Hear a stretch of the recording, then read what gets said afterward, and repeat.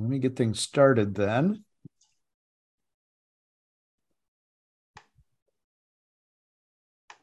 Welcome to the Preacher's Podcast. I'm John Micheel from Wisconsin Lutheran Seminary, and we are continuing our Advent series called The King Shall Come. We have had the first 2 weeks of the series so far. The King shall come. He is coming to save us. Prepare to meet him. And today, the King shall come. He is bringing perfect joy. With us for this series are Pastor Caleb Shanick from Beautiful Savior Lutheran Church in College Station, Texas, and Pastor Nathan Beege from Victory of the Lamb Lutheran Church in Katy, Texas. So Nathan and Caleb, thanks for being with us again.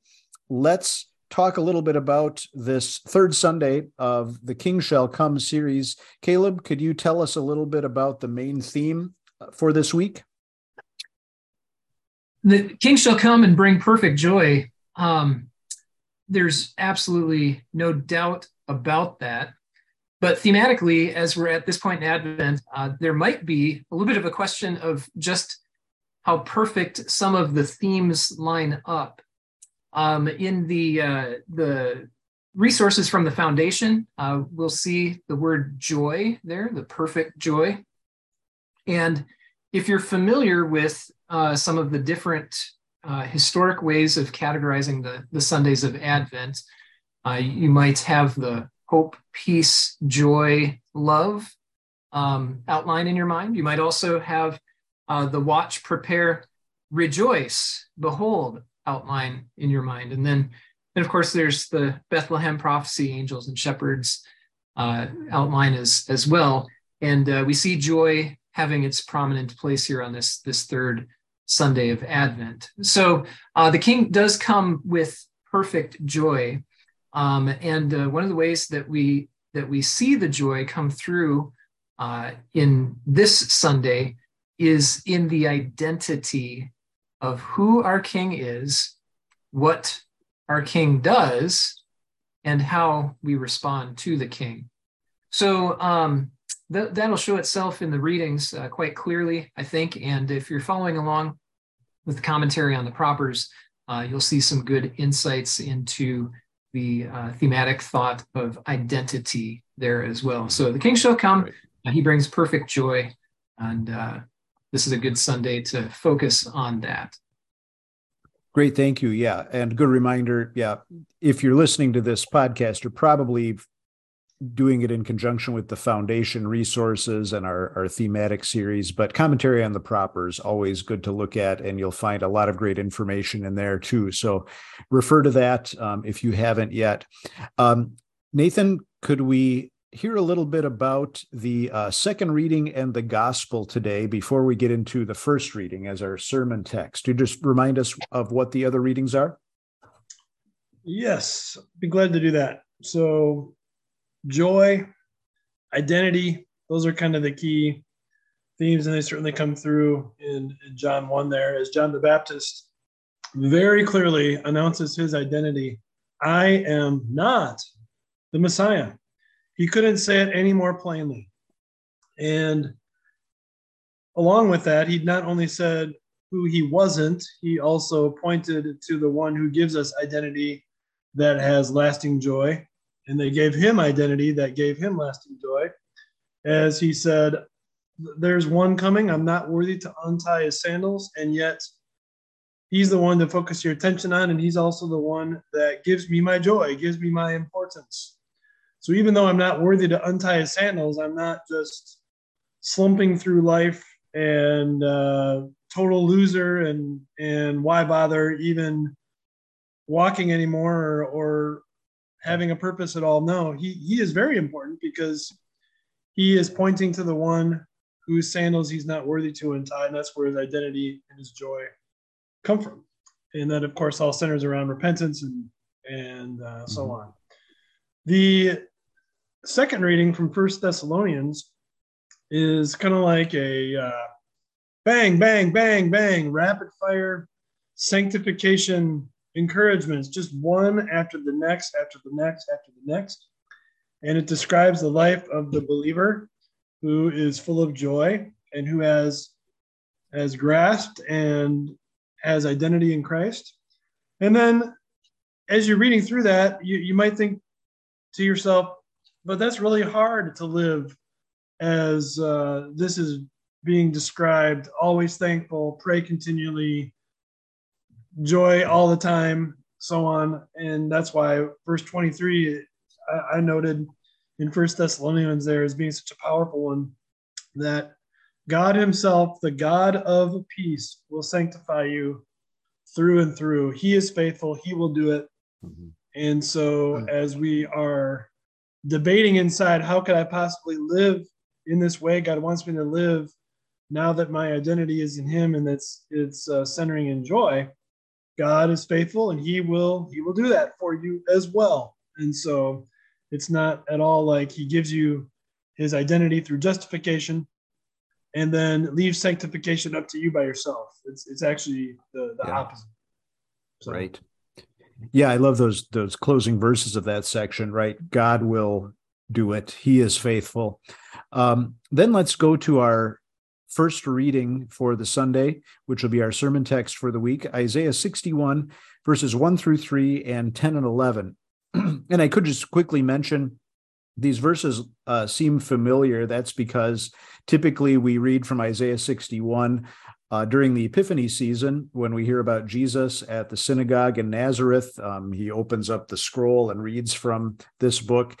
And in fact, next lectionary year C, in the Epiphany season, that will be one of the readings, Isaiah 61, 1 through 6.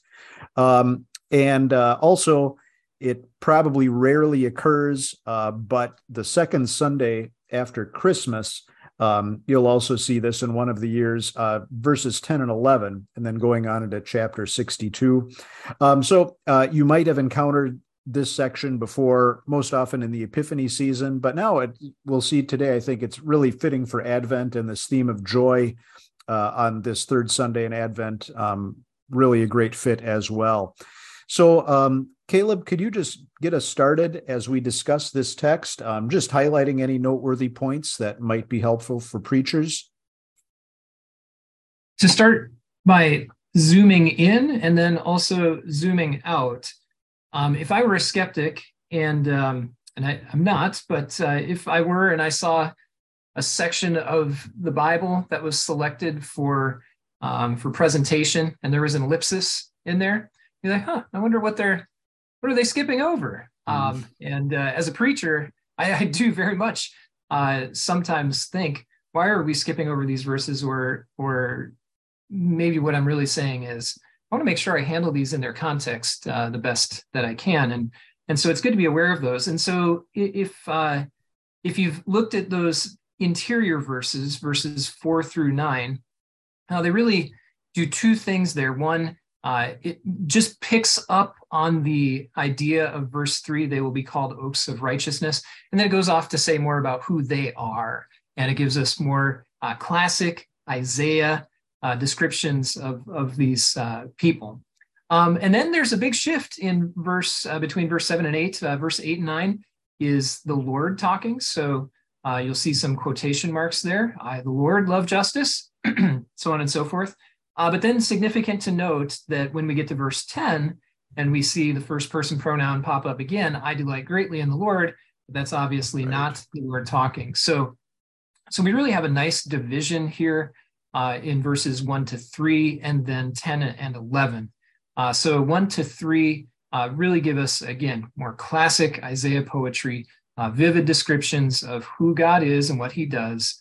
And then verses 10 through 11, 10 and 11, they really talk about the response of the believer to the Lord and his love. So the king serves, and then the response of those who are served. So zooming out, then the thing that really tugged at me as I was preparing for this podcast and just studying this text is so often, and especially in Advent, but so often, how should I not have known Isaiah would be there, right? And you have these isolated places where there's such vivid language. A virgin will give birth to a son. And then we almost forget that they are in the context of Isaiah. And so zooming out, I really was caught up again in the history of Isaiah and the division of his book into Isaiah 1 and Isaiah 2, and ministering to the people in Jerusalem in the first 39 chapters, and then really writing to a different audience in chapters 40 to the end of the book. And so that audience that he's writing to are those who are returning from captivity. And so we know that to be the context of Isaiah, and that word explicitly comes up here in this text, that the Spirit of the Sovereign Lord is upon me because he has anointed me to do all of these things. And one of the things that he has been anointed to do is to proclaim freedom for the captive. I think when handling this text, just bringing in some of that context of Isaiah for this sermon in particular could be extremely beneficial as far as painting the picture of what the first audience would have heard and thought as they read this.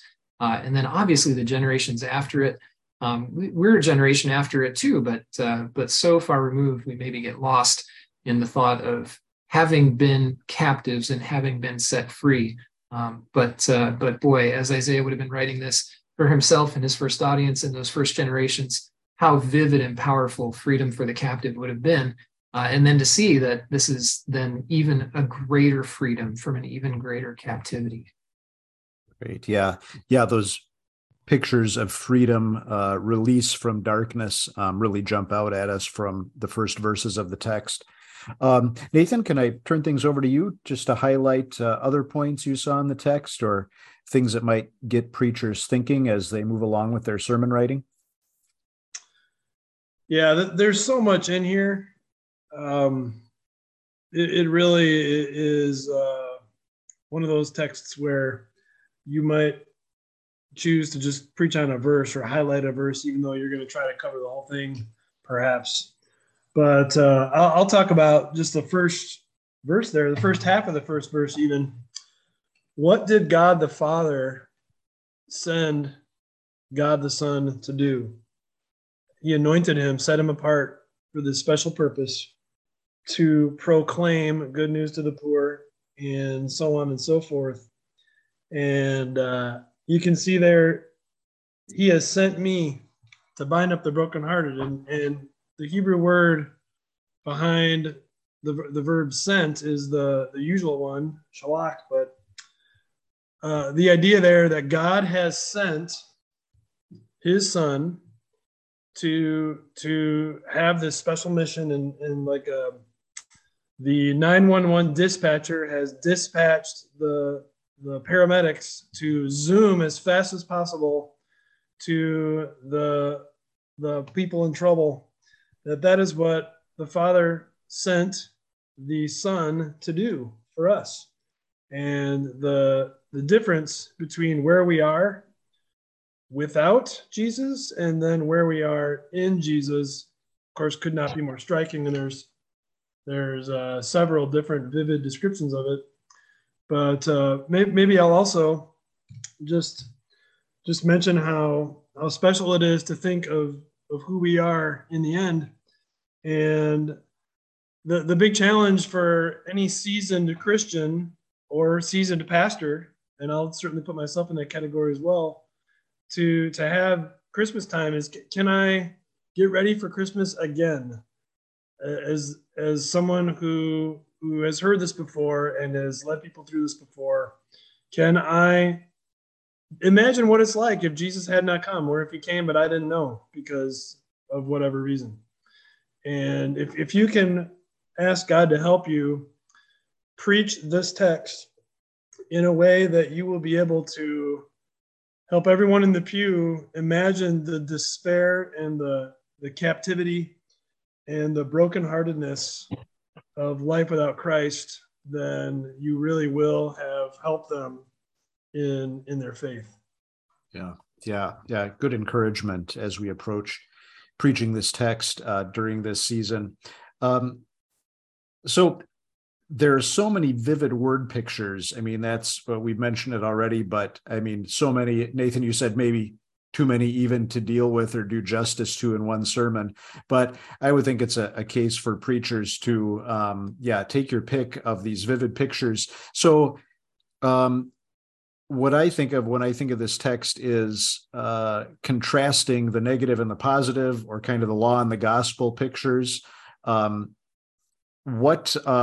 So darkness versus light, captivity versus freedom, or in verse 3 there, crown of beauty instead of ashes, garment of praise instead of a spirit of despair. That's just one idea, though. How are you guys approaching like preaching law and gospel from this text? And Caleb mentioned it a little bit already, thinking in terms of the first audience and what Isaiah is speaking to them. And Nathan, you said, we can relate to that too, helping people understand the pictures that are here. But other thoughts on preaching law and gospel and how you're thinking of going about it? Caleb? Yeah, you caught my drift the first time, and I'm just going to drift right back to it, the original context. There would have been a time of captivity before there would have been a time of freedom. And then just kind of moving things along a little bit shortly after Isaiah, when they did go into captivity, there's that encouragement in there. I forget the exact verse where it says, settle down, plant crops, make homes for yourselves, and so on and so forth. But just trying to think of what the emotions of the people would have been like. It wouldn't be surprising to me if there were emotions of, okay, so you've promised release from our captivity. Why isn't it here yet? Right. Or this thought of can I trust what you've said? You've promised freedom, but I don't know that that I can believe you. And then even the complacency. I cited the passage before about settle down, build homes, plant gardens. But just the complacency of, oh yeah, it's not coming yet. So I can maybe be a little more secular than I would otherwise feel the importance of being, because I'm just complacent. So with that being the historical context, the application I think just comes real quickly as far as specific law. These questions that make me ask, what's my problem? What's my error? And just kind of advancing one of those thoughts a little bit. I just wonder sometimes when I'm faced with my own sins, and when I see the sins that face my people too, where we're just kind of like, it's okay. I'm just going to hold on to that anger, that bitterness that I have. I'm going to hold on to this pet sin or that pet sin because I'm a captive, and maybe he's not coming right now, and I don't know if he's coming for sure. Can I trust him? It's like I feel like I'm entitled to finding some ways to find pleasure in my own life while I'm in this captivity, because God's not coming through for me in the way that I would want, on the timeline that I would want him to. Right. And and we can spin off from there. The thought processes that follow. Nathan, your thoughts on preaching law and gospel from this text? I've been thinking about this is a strong opportunity to take these verses and talk about the pride that is behind despair. That when you are sad, depressed, and not a godly sadness as Jesus was at Lazarus' tomb, but a me first sadness, or the godly sadness turns into a me first brokenheartedness, captive, darkness, I'm poor me type of stuff. It'll be important to not to preach in such a careful way that you don't carve up the person who is clinically depressed or who is having godly grief for sure, but yet to also help out the person who has heard about Jesus, but then their despair and pride kind of together are saying, well, that probably doesn't apply to me though, because I still have suffering and I still have trouble, and Jesus hasn't. I don't feel joyful, so therefore, I don't think these verses really connect with me very well. You want to point out the sin there in their despair, which really is pride, and but by that I just mean the me first part of despair.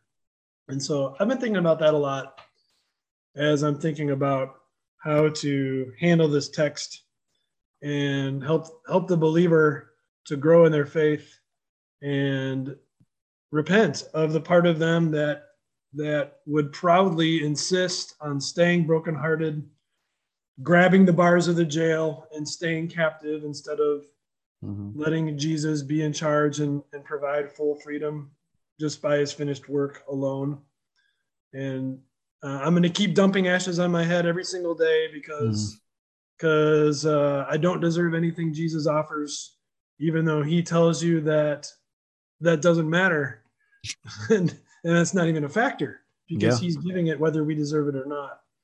I think this is a unique chance to preach about that and highlight all that. Right. And it makes me think of the thoughts, identity that was mentioned before in the commentary. Yeah. Who am I? To Jesus, how do I view myself? Those types of questions come up. Caleb? Yeah, I didn't comment on gospel. I think Nate maybe just was commenting on law there too. So if this is a time to pivot to that, the Spirit of the Sovereign Lord is upon me, for he has anointed me. I mean, the gospel is so front and center in this text. And, Jesus' baptism, we oftentimes talk about him being anointed at his baptism. And I've tried to work through that in my mind just a little bit. All the Old Testament anointing was with oil, not with water. And just saying, how exactly do we get to the point where we say that Jesus' baptism is his anointing? Well, I think one of the reasons we say that is because of this passage. The Spirit of the Sovereign Lord is upon me because he has anointed me. There it was, the Father saying, this is my Son whom I love. And the Spirit of God was lighting on him and descending upon him in the form of a dove. And so Christ's baptism, always pure gospel, and definitely great opportunity to talk about our baptism, playing right in with the identity. If you look at the gospel for this Sunday, you see that John's identity wasn't lost, but it was lost in Christ. He lost his identity to the identity he had in Christ. It wasn't that he ceased to exist or that he wasn't important. John the Baptist is a very well-known individual and always will be. But his identity is tied inseparably together with Christ's identity. And so is ours, because of who he is and what he came to do. He came to be our Savior, and one of the ways that he makes that salvation tangible for us is through our baptism, connecting us to him through his baptism. So just very front and center, again, powerhouse text from the Old Testament, gospel dripping everywhere. Yep. And Nathan, you mentioned before the idea of the rescue vehicles being dispatched to help someone. There's another gospel thought right in the initial verses there. Jesus sent by the Father to rescue. I was also thinking another idea, I kind of mentioned it before, the contrast between the negative and the positive. God's great exchange, that imagery might be super familiar to some people. Maybe we still use it in various ways for evangelism or instructing new Christians for basic law and gospel. But it's kind of jumping off the page at me here too, in the different ways, the God taking away one negative thing and giving us this beautiful thing in exchange. And you have even Luther connects that great exchange with kind of bridegroom imagery. And you've got that there in verse 10, especially coming about the bridal dress in place of something else. So yeah, kind of a great exchange thing, but not just the great exchange, but helping people understand now, okay, what does this mean for me, for how I view myself, how I view God, how I view this Jesus that we're about to celebrate his arrival, his incarnation. What does that mean now? What does it mean for the way I look at life, what my attitude, all these things kind of flow out of that, my new identity in Christ, the anointed one, because he has taken my ashes, given me a beautiful garment in exchange, those types of pictures. This might be another angle for the gospel that the text, even if it doesn't directly address it in those terms, God's great exchange, I think the language and the pictures are very much in line with that. Other thoughts about kind of illustration, application. I mean, I say illustration when there's about 1 million word pictures right here in the text you can jump off of. So I don't think you have to go too far to find different illustrations. It's just a matter of picking a couple and unpacking and explaining the biblical imagery, maybe bringing it up, to modern terms or something like that. But I'll throw it out to you guys. Any ideas for illustration, application that might be helpful for preachers? Nathan? I think this is, like you said, pick one and go with it. And there's a dozen that you can find pretty quickly. But one that's somewhat commonly known, I guess, would be, what if Cinderella, everything happened just as Disney says it does, and the prince and the princess are supposed to go live happily ever after in the castle. But then almost as soon as they get in there, Cinderella takes her crown off and is starting to take her slippers off and all that. And the prince comes over and says, "What are you doing?" And she says, "Well, I don't really deserve this crown. I've got to put these rags back on and go back across the street to my wicked stepmother's house. And there's a lot of floors I need to scrub with a toothbrush. And thank you anyway, Prince. It was nice knowing you, but I just can't possibly accept or even feel right being here, because this is not who I am."